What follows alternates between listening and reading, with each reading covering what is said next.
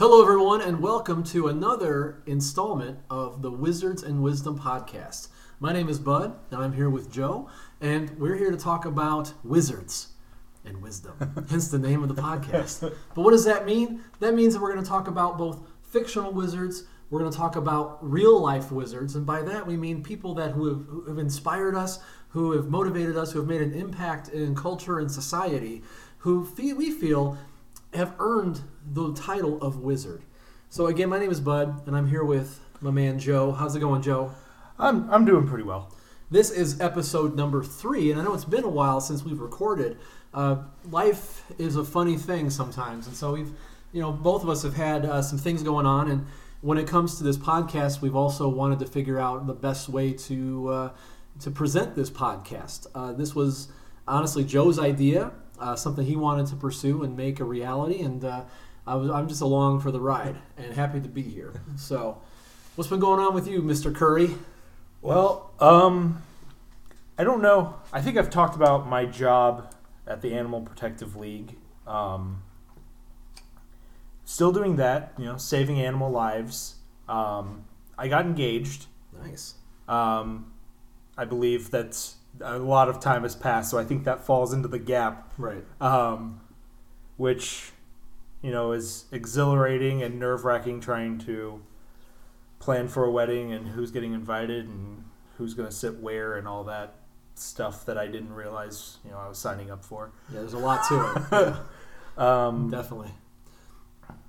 What's been going on with you other than this fancy place we're sitting in? Well, we are actually on location at the new location of Gravity Martial Arts, which is the school that I and my, at some point in the future wife, we own this place. We own the school. We're renting the building. But no, it's been great. We've been here over a month, and the school is doing great, and we're doing great. But we're a lot busier now with a lot more responsibility. And with great responsibility comes greater bills.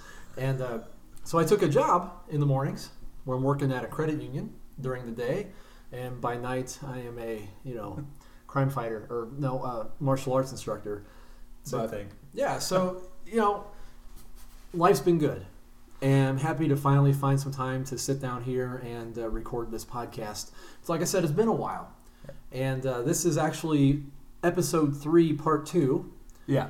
Or the redo. Yeah. Or the the podcast strikes back or whatever. But we can't find the recording for the last episode 3 that we recorded. So here we are again, and that's okay because we'll just do it again. Yeah. But it's going to be totally different this time because our topic for today is totally different than whatever it was we talked about last time. Yeah, for sure. Because of recent events, we are dedicating this episode to the late, great Stan Lee. And so he will be the wizard we'll be discussing today. So, we ready to get into it? I think so. All right, well, kick us off, Joe. Stan Lee, what can be said about Stan the man?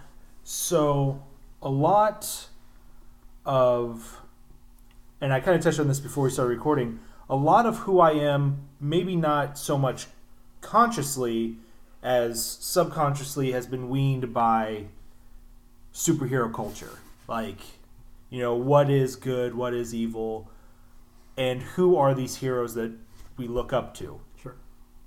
And we may disagree on, how cool Batman is, but he's always been one of my favorites. He's, at the end of the day, he doesn't really have any powers. He's just a dude. Mm-hmm. And that, to me, is like, you look at Spider-Man, and I could relate to Spider-Man in the sense that, he was a kid with a lot. Think about how much responsibility 18-year-olds have now, and think about then the idea that, if you can save the world and you don't, then, or your uncle. Right. And,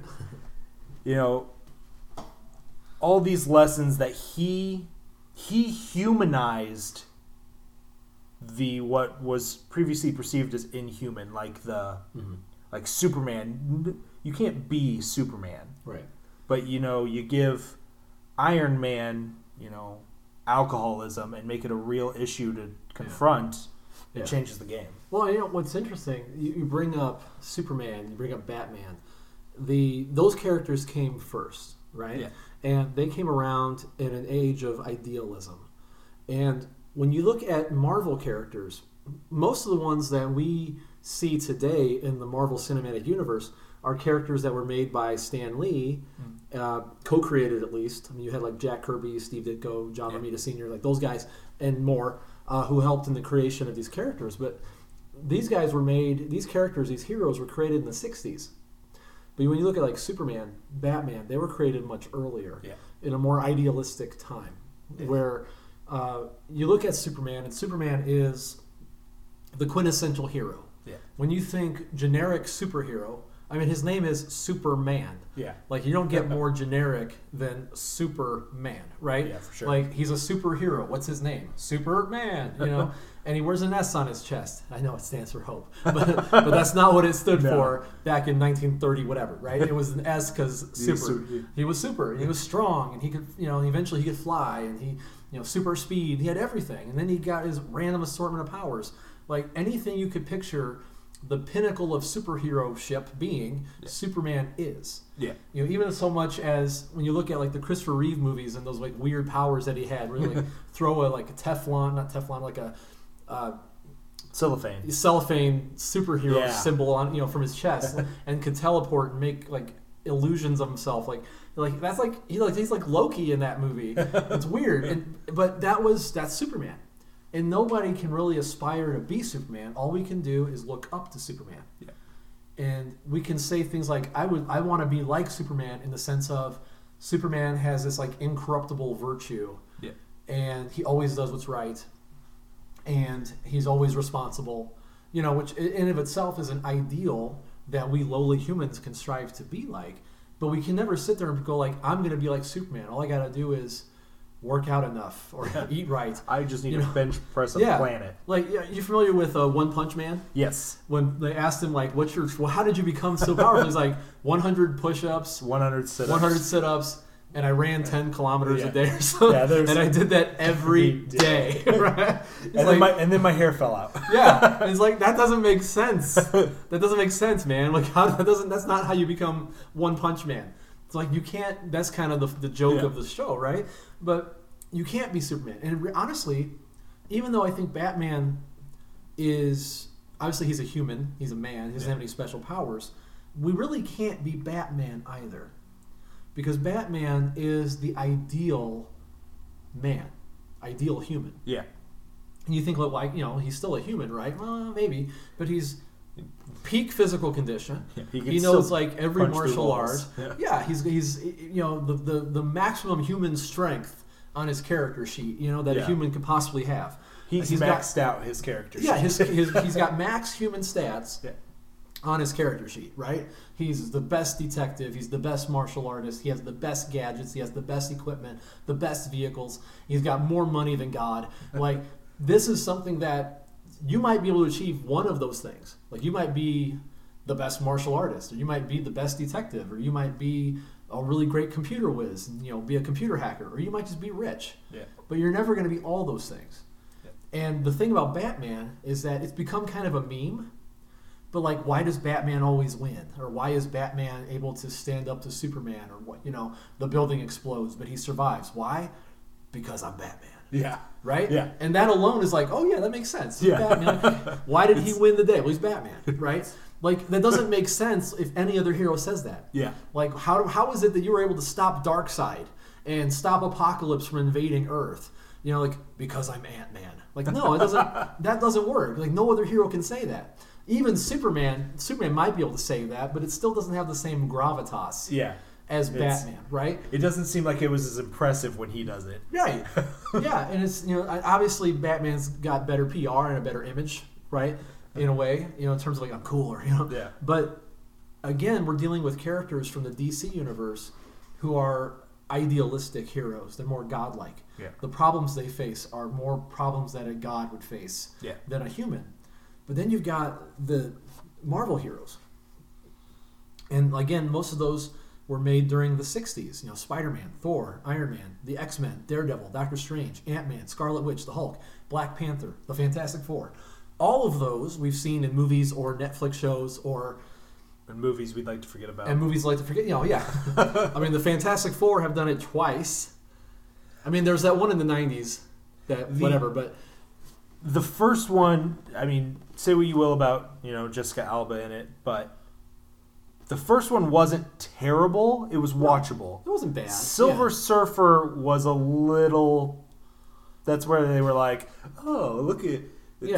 Okay. That went off the rails a little bit. Yeah. And no one's ever really figured out how to put Doctor Doom on screen. Yeah. Doctor Doom is an amazing character, but they've never captured him correctly on the screen. And so yes, but these are all characters who have had a major influence on media, on culture. Yeah. And for sure. When you think about Spider-Man is probably the character most associated with Stan Lee. And not in terms of just like he helped create the character, but in terms of the character's story. What kind of story did Stan Lee want to tell? He wanted to tell stories of regular people. That's why these heroes are set in New York, not made up Metropolis or Gotham City. You know, they were set in like real world USA, right? Yeah. And New York, the melting pot, and in a time of angst and civil unrest and rebellion and people looking for themselves and trying to find themselves and revolution, all these things associated with the 1960s, these characters come into play. And they're put into these comic books for the society to consume. Yes. And so you have Spider-Man, who is a regular person. He's a kid, right? Yeah. And he's struggling with, regret. He's struggling with past mistakes. He's trying to overcome his past. He's dealing with being able to pay the rent. He's dealing with, making it in school, kind of trying to keep his grades up. And there's elements of Spider-Man that are somewhat fantastical. Like, not only is he a regular kid who's trying to make his living at the Daily Bugle, but he's also a science whiz. If you look at like Spider-Man as he was written in the comics, he's a scientific wonderkind. He's just below Reed Richards. Like the Peter Parker in the MCU isn't quite to that level. He's not like Reed Richards. He was able to make his little web shooters and whatnot, but it was really in the MCU it was Tony Stark that's supplying most of the equipment. I think that's just for storytelling, though. I think that Peter could do it. He just doesn't have the funds that Tony Stark has. Well, sure, and they made him a little bit younger. Yeah. In the MCU.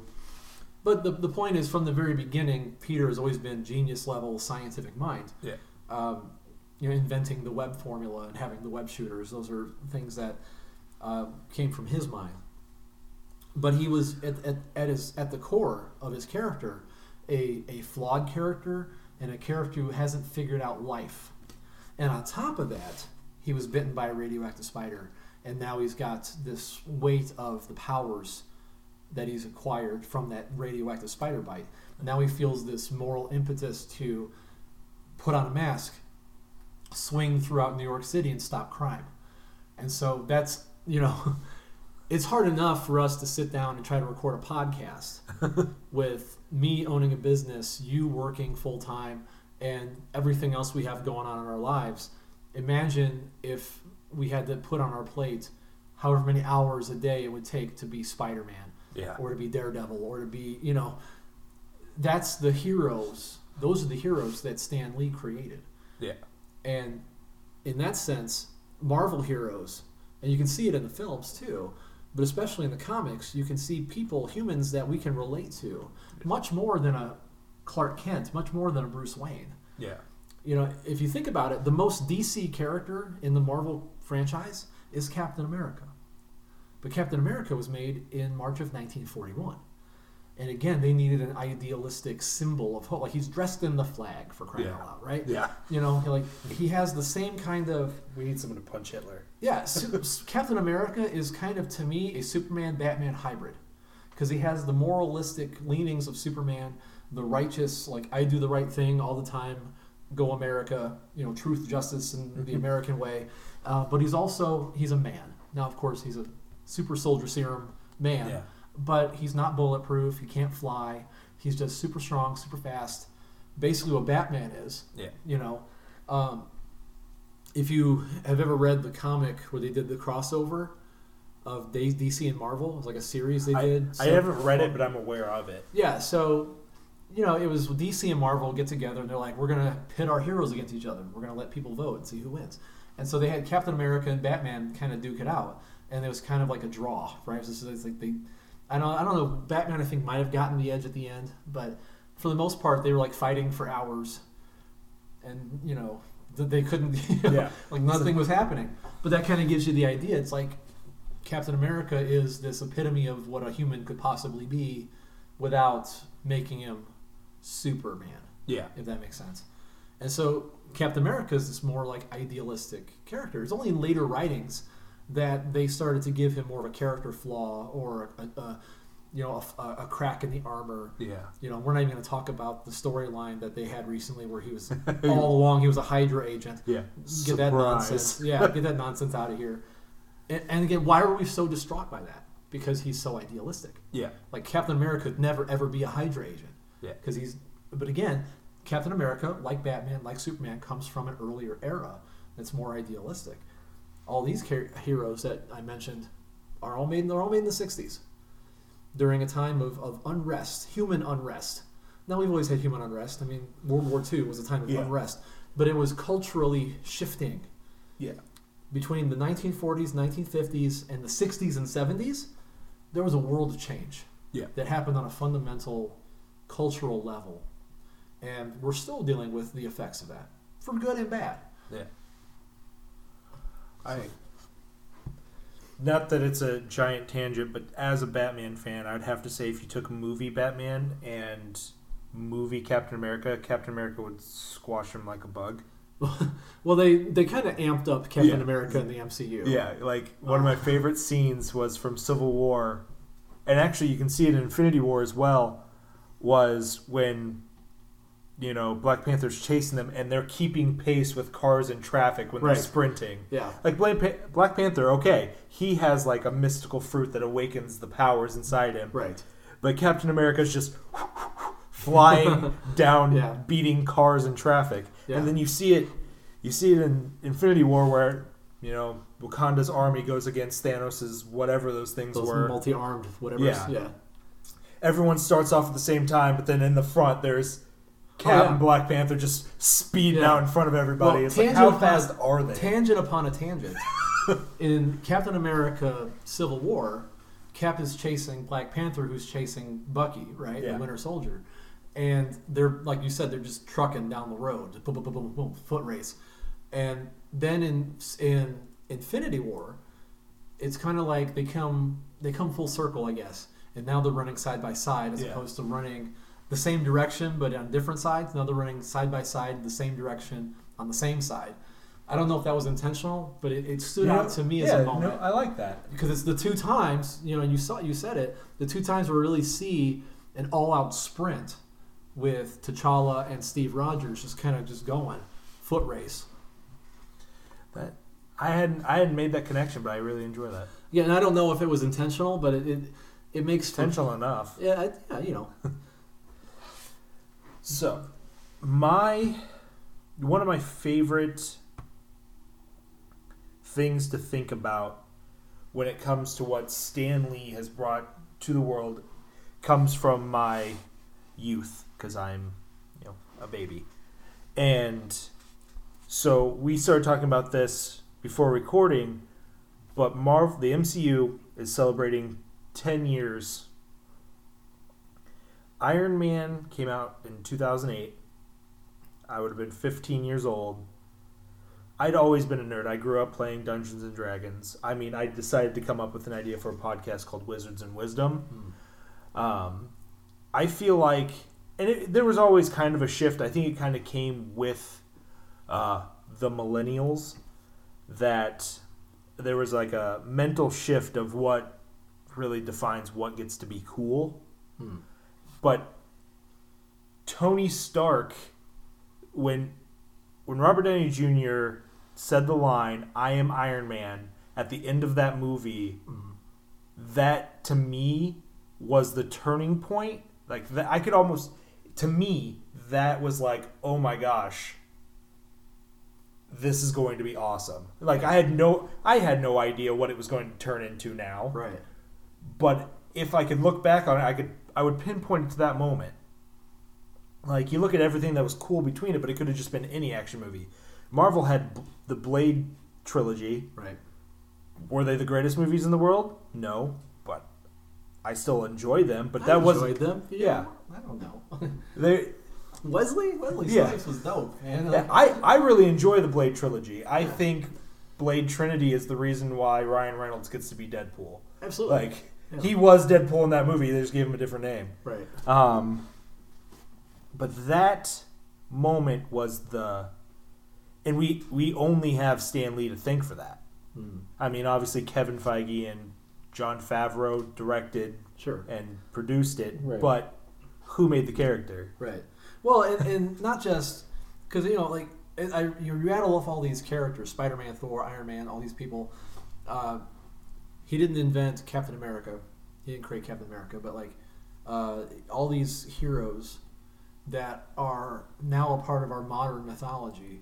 And Stan Lee didn't create them alone. Yeah. He had help. Like I said, you had, Jack Kirby, Steve Ditko come to mind as minds that are nearly equally worthy of respect. Yeah. But what Stan Lee did was he was very much almost like a liaison to society. Yeah. Where he was like the face, he was the ambassador of the comic book world to the real world.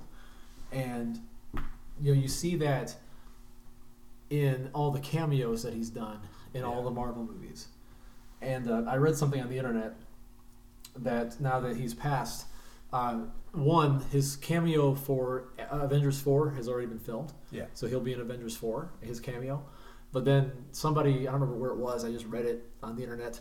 It was on the internet. They said that it has to be true. Well, it was an idea that I think would be cool. That there should be, like, I don't know, a picture of Stan Lee or something, kind of like a Where's Waldo in every future Marvel movie, so that fans can try to find Stan Lee. Yeah. Find the Stan. Yeah. One of the coolest Stan Lee cameos that I saw recently was in the Spider-Man PS4 game. I don't think I know it. Go ahead and tell me. Well, he was in it. I didn't know if there was context. Like, no, just he did something. He was in the Spider-Man PS4 game. Yeah, okay. Just as an aside, I never played the game, but I'm like watching people on YouTube play. My relationship with video games is such that when they were all two-dimensional, like Mario bouncing or old Kung Fu guy hitting or Mortal Kombat, like two-dimensional video games, right on, I'm there. As soon as they went third-dimensional, it was like old man syndrome set in, and I couldn't figure them out. But I love the concept of video games, and I love watching people play video games. So like, Jacksepticeye, I'm like watching him play Spider-Man 4, and he had like 12 episodes, right? And I'm just like watching him, Spider-Man, like I'm watching this like long movie or documentary. But it was a really well told. The game isn't perfect, but it's great. Yeah. And it's got a really well told story, and it's one of the best depictions of Spider-Man ever. And there's even a Stan Lee cameo in it, which is absolutely perfect. Yeah.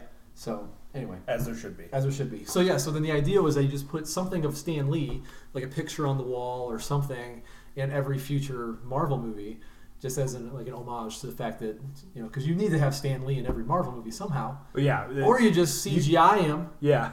Like even if he's in the background, not saying anything, it's just like there's Stan Lee walking across the street. You just got some walking with like Princess Leia and Tarkin, like all CGI characters. Yeah. Why not? Who did it in the Beatles? Put them in there too. Abbey Road in the background. Just do it. Like that'd be cool. I actually want to see that. I mean, it's all owned by Disney, so. Yeah, why not? Disney owns everything. They can do that. Like Stan Lee, Darth Vader, just walking across the street in the background of Iron Man 4. Like that's fine. End of the next Star Wars movie. Stan's just a Force ghost. Yeah. So when you think about Stan Lee's impact on society through these stories that he told, and through being this physical representation of the storyteller, and interacting with fans, and being accessible to fans, and just being real, he was as real as the characters he created in terms of their humanity and their realism. That is Stan Lee, to me, his legacy, not just in the characters are created, but in what these characters represent, and how he represented himself to the world. And I would put, when you think about who has influenced pop culture and our modern mythos the most, the three names that come to mind for me are J.R.R. Tolkien. Like, he basically invented the modern fantasy genre, D&D, Magic the Gathering, elves and dwarves and knights and wizards and swords. He kind of invented how that plays out. Like, he created that trope. George Lucas, which in light of the new movies, the prequels aren't nearly as bad as we thought they were. You really think it's about like, I was like, oh man, those. Yeah. Can we do that again? Well, I mean, think about it. Let's digress for a second about Star Wars. Here's the problem. The prequels have their flaws, no doubt. Yeah.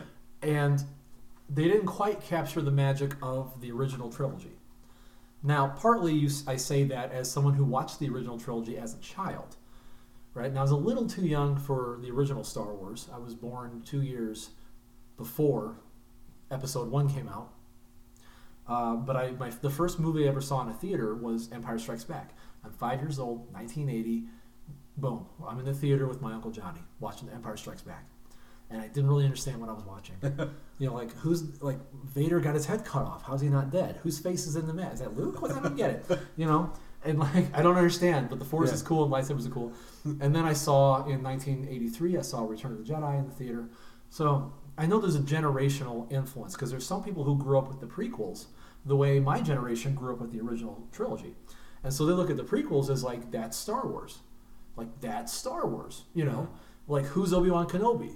Like, my generation would be like Alec Guinness. The next generation would say Ewan McGregor. You mean Jesus? Yeah. Yes, he died for us. And honestly, at this point, if you ask me who Obi-Wan is, I'd say Ewan McGregor.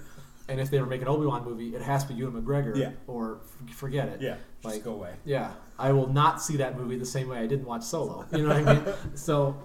But generally speaking, you understand, like, there's a generational influence. And then you get to the sequel trilogy. And now that the sequel trilogy is out, and regardless of whether you were a prequel person or an original person, you're looking at it, and some people love them. That's fine. You're wrong, but it's okay. Yeah, they're wrong. But even for the people who like them, you have to understand, you can like the movie and still recognize that it's had a negative impact on the world. Yeah. Right? And it doesn't capture the magic. And even though the prequels were flawed, and at the time it was, like hating on the prequels was kind of like hating Nickelback and Coldplay. Yeah. Like, it's just what the cool people did. It's just what you do. You just hate Nickelback.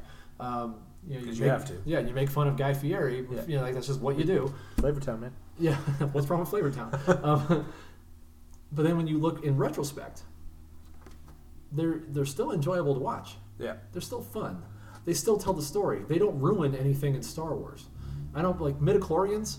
Doesn't bother me because, wow, let's really dig down the rabbit hole. In the 70s and 80s, the Force was the Force. That's it.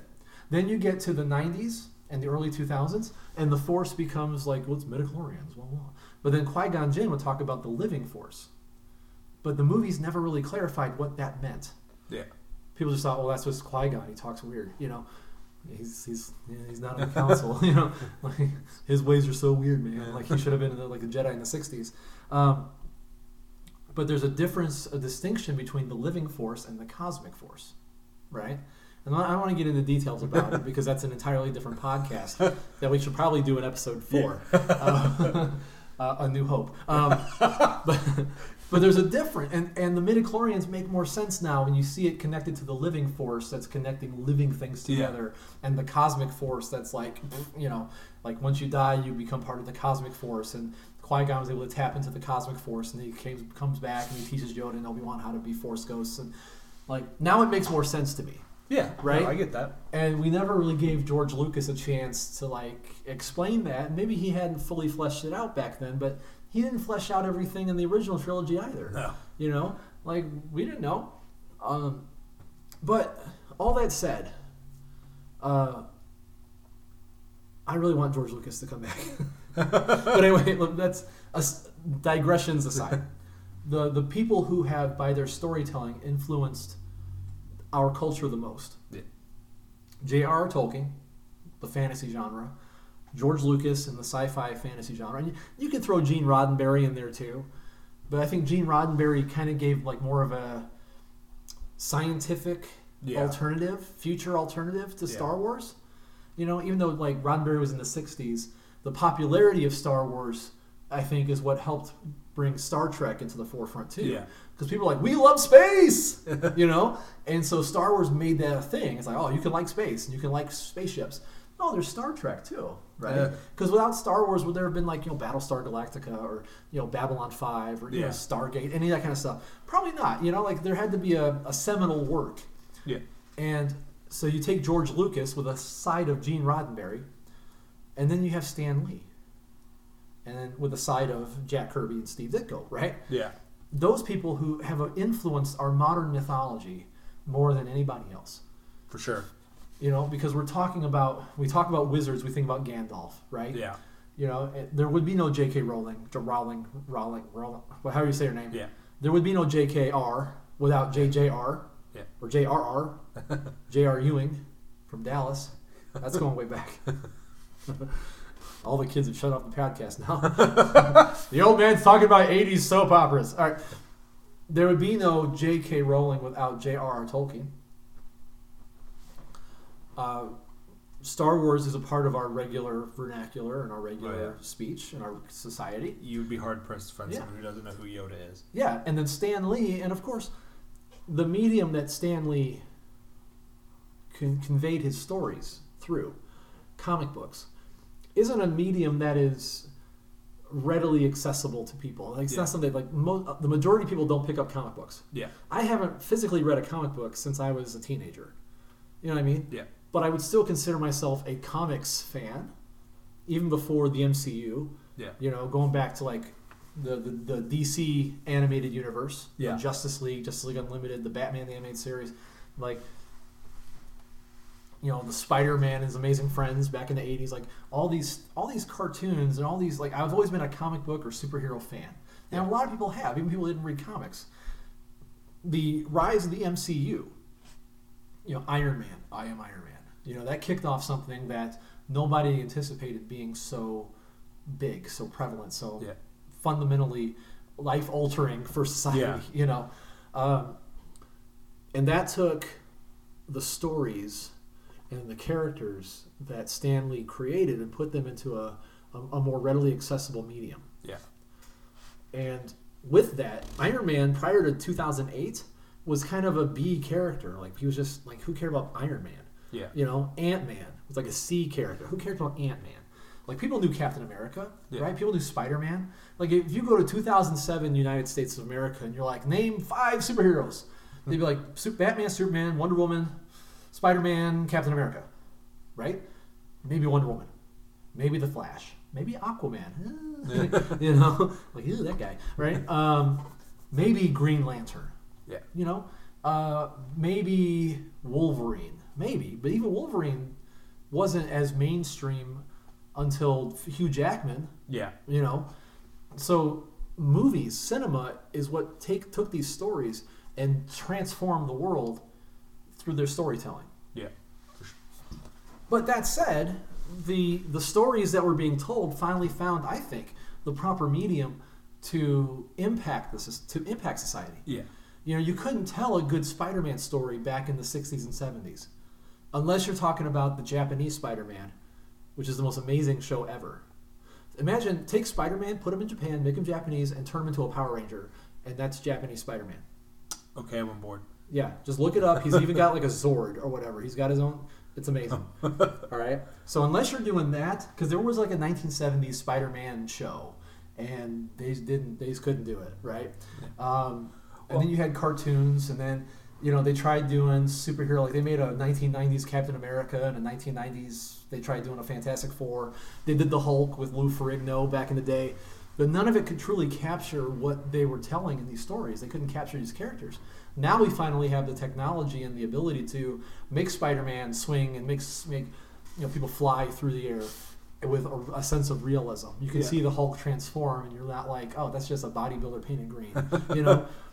So it's stories that in a lot of ways might have been ahead of their time. and the technology to truly convey them to the world has come. Yeah. But even before the movies, Spider-Man was one of the most popular characters ever. Like even before the movies. Yeah. You know, so you can't say everything was due to the MCU. The MCU just injected it with like, you know, nitrous oxide. Yeah. And now it's a phenomenon. Yeah. It injected it with a dose of populace. Like anyone can go to a movie. Right. Yeah. Yeah, it's, you know, comic books throughout history have gone down, gone up in popularity, but they've never been like, everyone reads comic books. Oh, you know, no. Like, there were times when the comic book industry was like, maybe we're just never going to do this again. Like, we're going to be bankrupt. Who's reading comic books? You know? Yeah. But the stories captured therein are fantastic.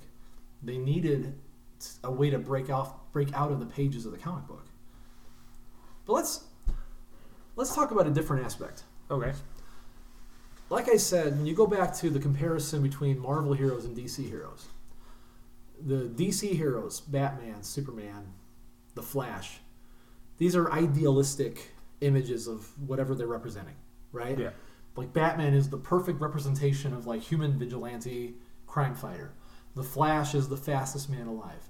And when you look at like what Marvel analogs are there to those, let's take those three. Yeah. What's the Marvel analog to Superman? There really isn't one. Yeah. They made one, but no one knows his name. No one cares about him. You can well, there's the Hulk. Yeah, he's not Superman though. Yeah. There's Thor. Yeah, but he's not really Superman. He's different. They're both different. You know, you've got other like, you know, Captain Marvel. Okay, well they're not. I mean, like not Shazam. I mean, like, you know, the movie that's going to be coming out with what's her name? like she's strong and she can fly and she lives out in space or whatever. But like, she's not Superman. And you look at Batman. Like, what's Batman's analog? Like, oh, Captain America. Like, yeah, no, not really. You know. I mean, if I had to break it down, it would be, to me, it would be Iron Man. Like, Tony Stark is your Marvel equivalent of... Yeah, but I think that comparison is more due to the movies. Yeah. Because they made Iron Man, like, of all the heroes in Infinity War who's going toe-to-toe with Thanos, Iron Man's the one that was, like, putting up the best fight. Made, you know, drew blood, right? That line, you know, like, all this for a drop of blood, you know? Yeah. Like, well, yeah, but like no one else did that. Yeah. You know what I mean? And there was like a mutual respect that Thanos had, or like a respect that Thanos had for Tony Stark. In a moment of digression, which I love the MCU. Yeah. To me, and I kind of get it, because how are you going to get Captain America to Titan? It could be done. Because I've seen it done the way they did in Infinity War, they wouldn't have been done that way. Right. So getting Iron Man onto the ship made much more sense than trying to get anyone else on there. Sure. To me, I think that all of that for a drop of blood, could have been saved for Cap. Like, I get that it would be like the same like idea. Sure. But to me, for like an actual impact of storytelling, I think Cap deserved that more. Okay. Like I when Civil War came out, I was definitely Team Iron Man, because I thought, Iron Man's cool.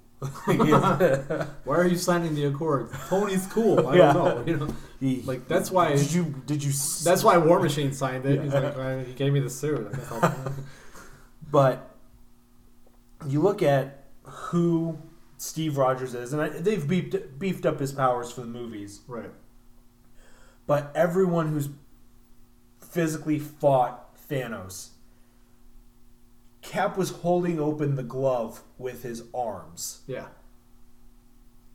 And to me, just sliding and hitting him with an elbow there and drawing the blood would have been more emotionally impactful than like a rocket kick to the side of the head that drew the blood. Yeah, he just kept hitting them. Yeah. Yeah, I can see that. It's the long drawn out fight that ended up being just between Tony and Thanos. The culmination of that was the drawing of the blood. So I think if you were going to put Cap in that scenario, it would have had the same kind of long drawn out battle. So it requires some rewriting, but I can see where Cap would be the one to do that. Yeah. Because he's always been painted as, the one with the most resilience. Yeah. But I think in terms of the storytelling that they've gone with, they're setting up Tony to be kind of the answer. Yeah. Like Thanos had more screen time in Infinity War than any other character. But in terms of, you look at like the focus, Tony, even when like Doctor Strange gives up the Time Stone so that Thanos doesn't kill Tony, like everyone believes pretty much that like he did that because he saw those 14,000,006 different outcomes, and Tony is the key. Yeah. Something about Tony. And Tony has been kind of the spotlight character throughout the last 10 years. Oh, yeah. His film was the first one, right? Like he's like, That's where the money's at. yeah, like it's been the Iron Man show for the last 10 years. And yes, Captain America's had awesome movies, Thor and all that. But like in terms of like where the storytelling has gone, it's really been about Tony Stark's journey. He's had the most character development of any character in the series. Yeah. And I think that's why they went with that particular scene with Iron Man being the one to draw the blood, because that I think is a symbol. You know, it's like it might be foreshadowing, or it might just represent like this. If Thanos is, if a god, you know, if God bleeds, people stop believing in him, right? That line. So Tony Stark is the man who made God bleed, so to speak. So like they're setting him up as like, if anyone's going to take him down, or if anyone's going to fix this, it's Tony, right? It's Iron Man. So I think that's why. So I get what you're saying. I understand why they went with Iron Man over Captain America. I get it. Because Captain America, I mean, he hasn't had as much character development. He's mostly been like, I was frozen, now I'm in the future. What are cell phones? You know, like that's kind of been like, oh, you know. I get that reference. Like it's just been him trying to catch up. You know, kind of like when your grandma finally gets on Facebook and you're like, well, how do I make a post thing? And you're like, okay, grandma, you need to sit down and just catch up. You know, but getting back to what I was saying about analogs, there's not really a good analog for Superman in the Marvel Universe, not one that matters. Yeah. There's not really like Iron Man's close, but there's not really a good analog for Batman in the Marvel Universe. The Flash has Quicksilver, but if you ask anybody like who's faster, most people probably say the Flash. Yeah. Whether that's true or not, I don't even know, but it's probably true, because I can't imagine Quicksilver beating the Flash in a race. You know what I mean? Yeah. I just don't see that happening. So even though Quicksilver is the closest analog to the Flash that Marvel has, he's not that big a name. In fact, he was killed off in Age of Ultron. Yeah. Now, don't get me wrong. I think some weird stuff is going to happen in Avengers 4. Like, I think that people that we aren't expecting to come back to life are going to come back to life. I wouldn't be surprised. And I might even make this an official Sensei Bud prediction.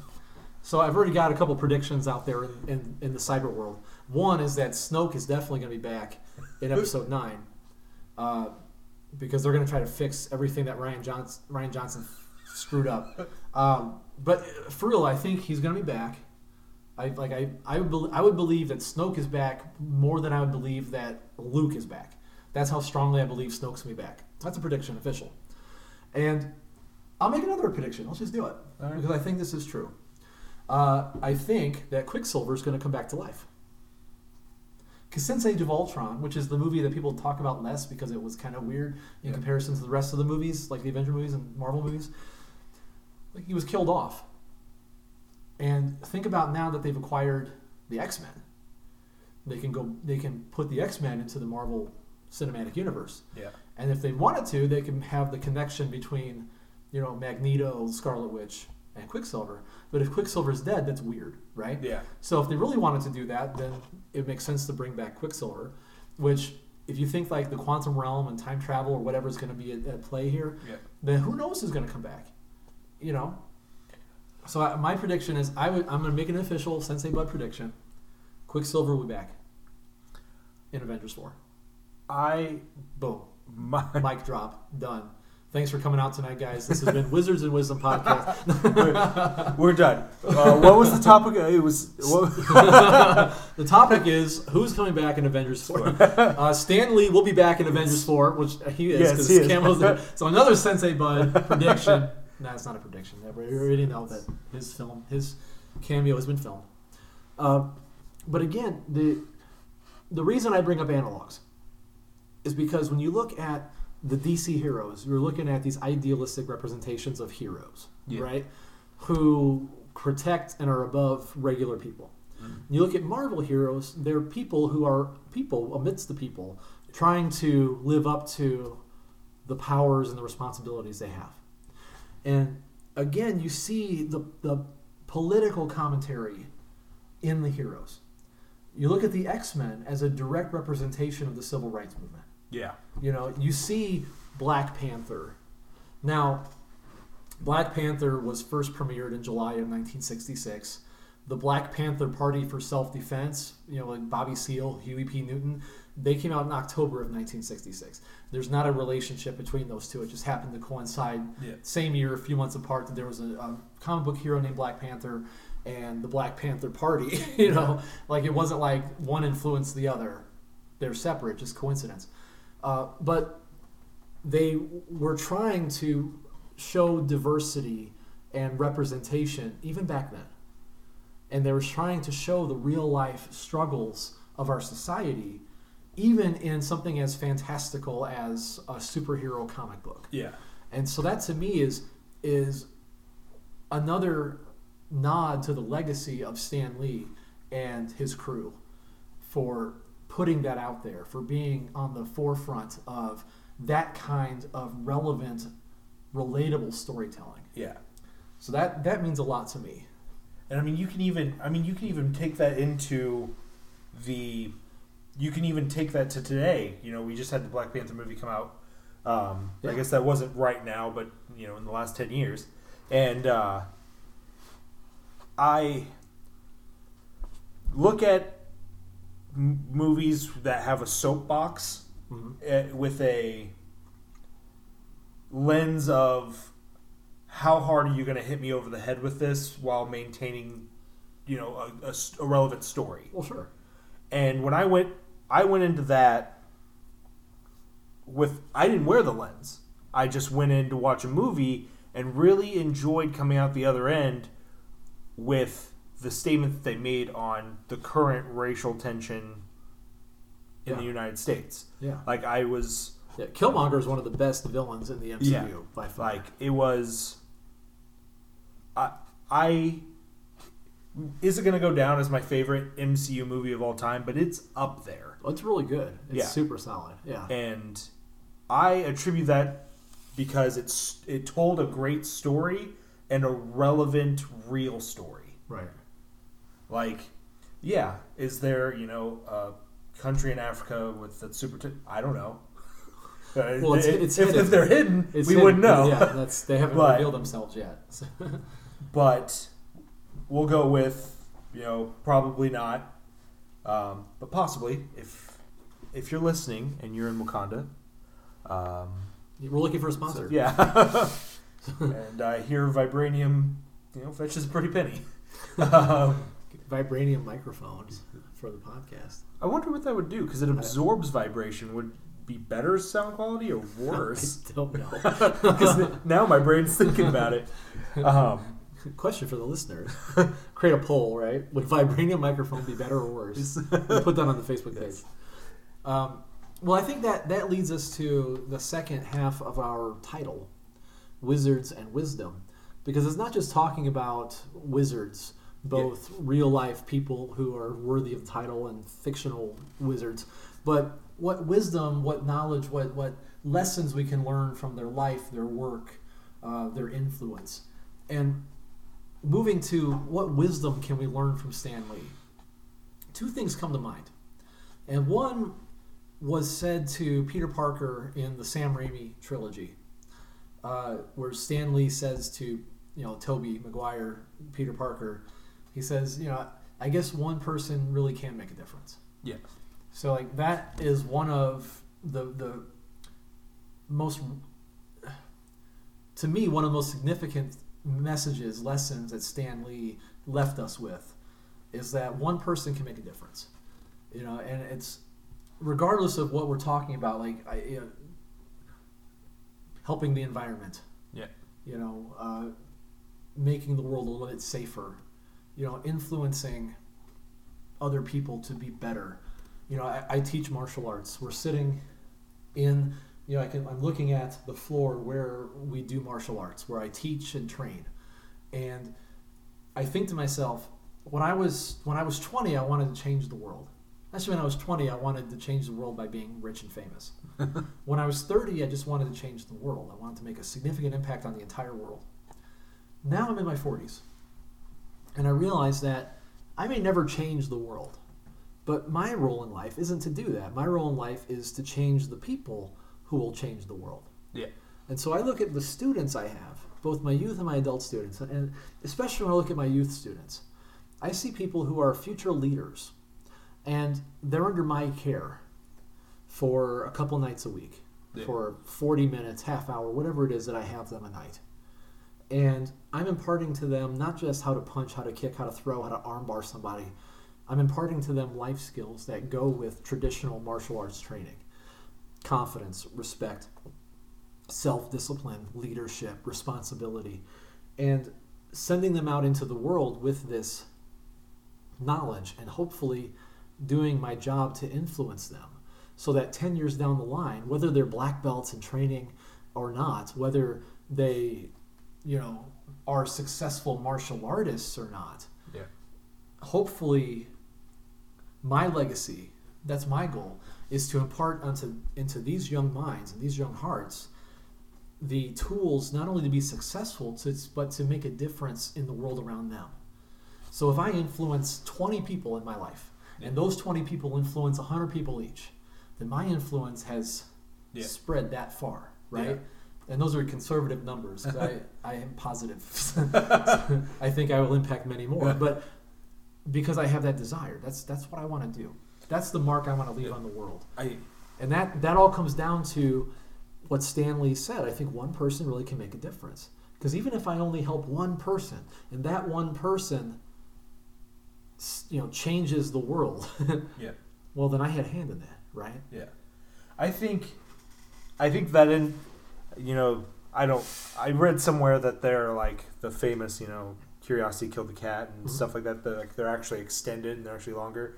But I digress. It's one of the reasons why I think like birds of a feather flock together is I've had similar mindsets, because when I was in high school, there were many things I wanted to do, but one of them that I still think about regularly, but I don't know how to get there, was that I wanted to be a teacher, whether it was science or history. Those are the things I enjoy. It was this idea that I feel like and I know we're digressing off the Stan Lee, but I think we never digress in this podcast. I think his influence is there, like I said, subconsciously. Sure.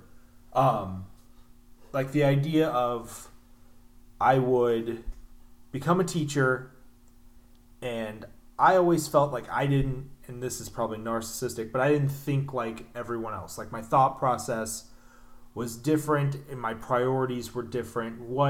At the end of the day, math is the best thing. Like I was always told that I need to show my work. But my idea was, if I got the answer, does it matter? And I get what they want you to do. They want you to be able to show that you can do the work. But so I do 5 problems. I show you I can do the work, and then I just get the answer. Like what the little mind, like things like that.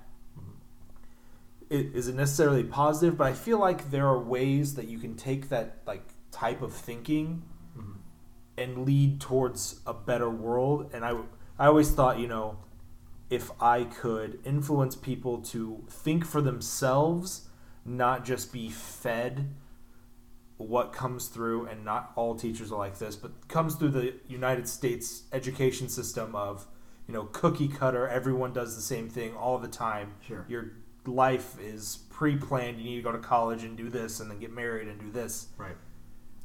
This idea that maybe that's not what you want to do. Or what you should do. Or what you should do. Yeah. And you're going to upset some people with the decisions that you make. But at the end of the day, you live and then you die, and the decisions you made were your own. And you should do things to better the world around you, because someday you will die. And when you do, is the world going to be better off after you? Right. And there was a time in my life where I wasn't the best human being in the world, but then I started thinking for myself and what really matters and how we treat people. I think as a collective, and you touched on the Sam Raimi, I guess one person can make a difference. It popularized in those movies was with great power comes great responsibility. Yep. And that's the other lesson. Oh, yeah. Which of course it is, right? Yeah. Yeah. And it kind of, like, if everyone took that mentality to heart, like, I have the power to go to work and I can save the animals' lives, but if I can impact the person who came in with a sick animal that they bought from a breeder, they spent thousands of dollars, and the APL isn't necessarily against breeders, but we understand that they are part of the problem of overpopulation. They lead to many things. Right. But I can choose to look at this person and be like, well, you're an idiot. You didn't, obviously you didn't check to make sure that this person was verified to get vaccinations. I can do that, or I can be sympathetic. They are educated. Like, they don't realize that this German Shepherd puppy they bought for $1,000, we had, a week ago here for $200. Right. All the vaccinations, spayed and neutered, everything they could possibly need. They don't know that.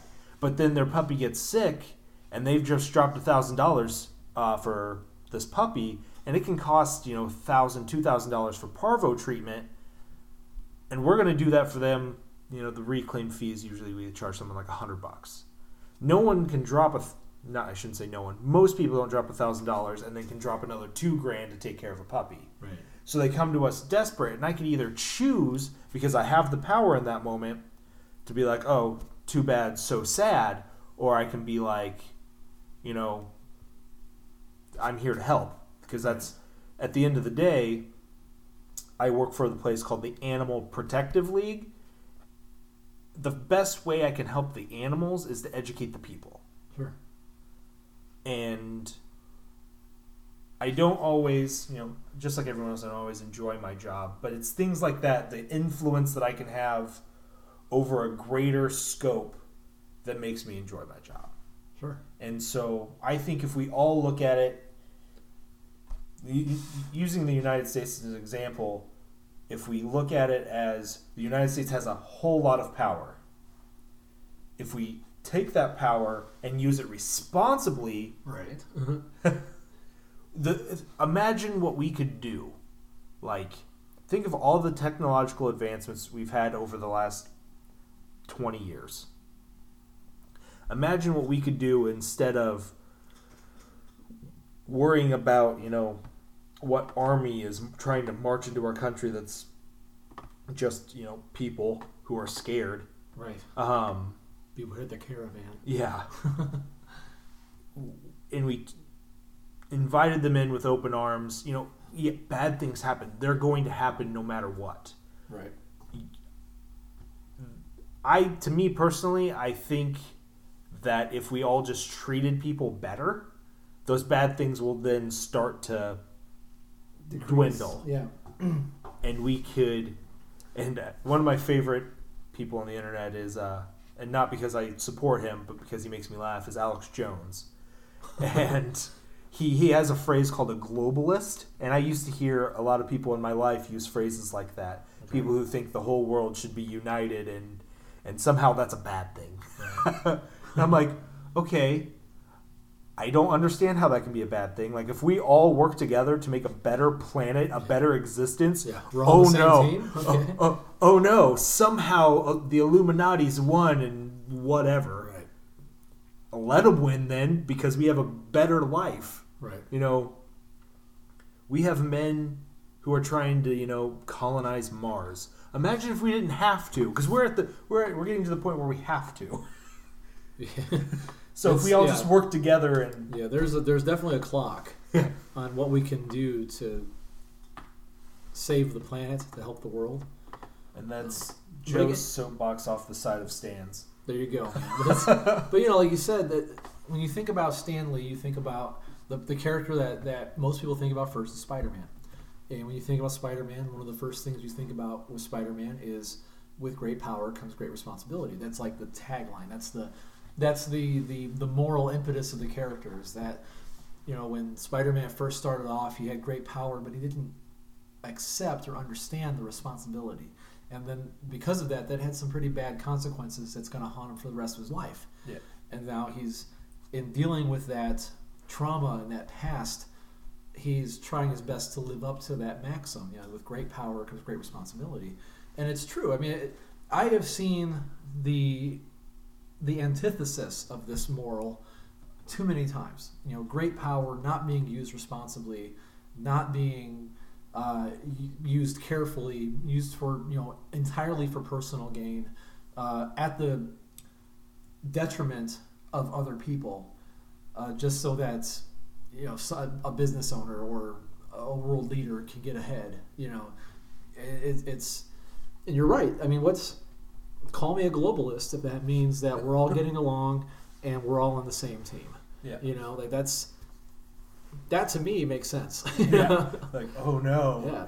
This horrific world you're describing. Yeah. But Stanley Martin Lieber, born December 28th, 1922, passed on November 12th, 2018. He left a legacy for us. And with great power comes great responsibility. With any power comes a level of responsibility. So I don't look at myself and think like I have great power, but I do have a lot of influence. Yeah. And I do have people that look up to me and count on me. And if I'm going to live up to the standard set by Stan the Man, yeah, he was the man. He was the man. Then I gotta live up to that. Yeah. So, let's see. Is there anything else, Joe? I think one thought that I had earlier, and I wanted to get my dates correctly, is this is a question I wanted to pose for the end of the podcast. Sure. And if anyone's listening, they want to get on Facebook or the email, Wizards and Wisdom on Facebook, or Wizards and Wisdom Podcast at Gmail is our email. Yeah, we always get the email wrong. Yeah. Wizards and Wisdom Podcast at gmail.com. Yes.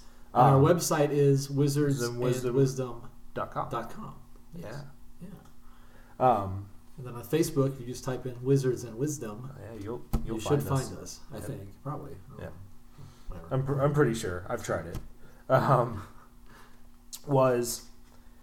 I heard in preparation and out of curiosity, I was watching some interviews and podcasts with Kevin Smith regarding Stan Lee, and he used a phrase that I'm paraphrasing, that Stan Lee was like the modern Mark Twain. Sure. And so this is the question that I posed to you, and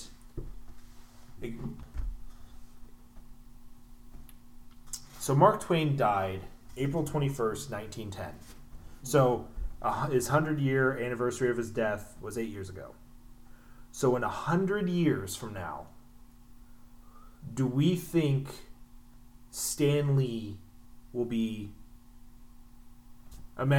this is assuming that humanity still exists on Earth.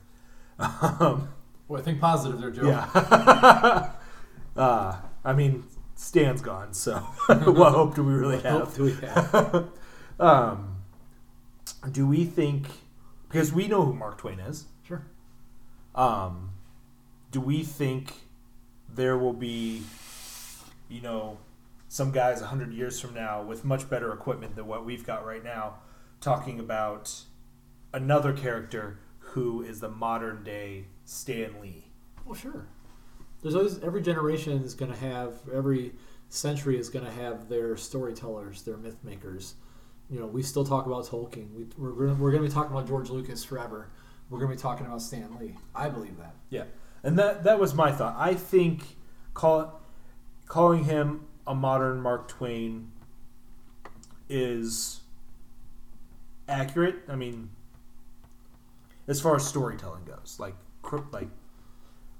but I think Stan might have him beat because adjusting for inflation, like human population wise, in the last 100 years, like his influence is. Well, to be fair too, Stan's had the benefit of the modern medium. Yeah.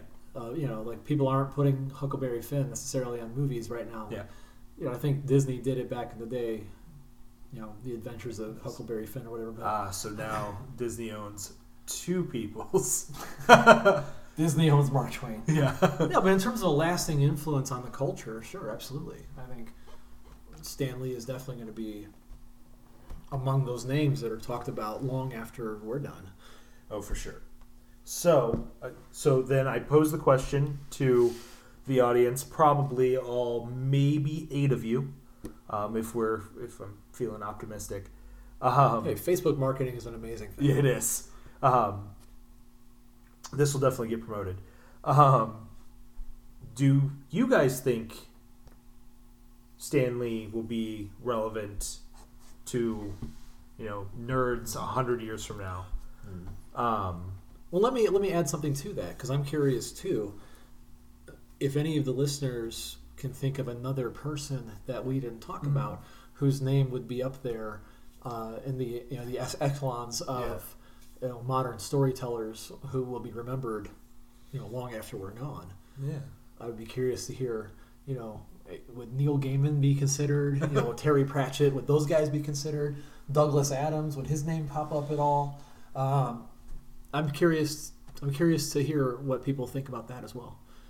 Yeah, so definitely. So is Stan the man's name going to last through time? And is there anybody else that we missed? Yeah, is there anybody who will stand the test of time that we didn't talk about? What about J.K. Rowling? Yeah.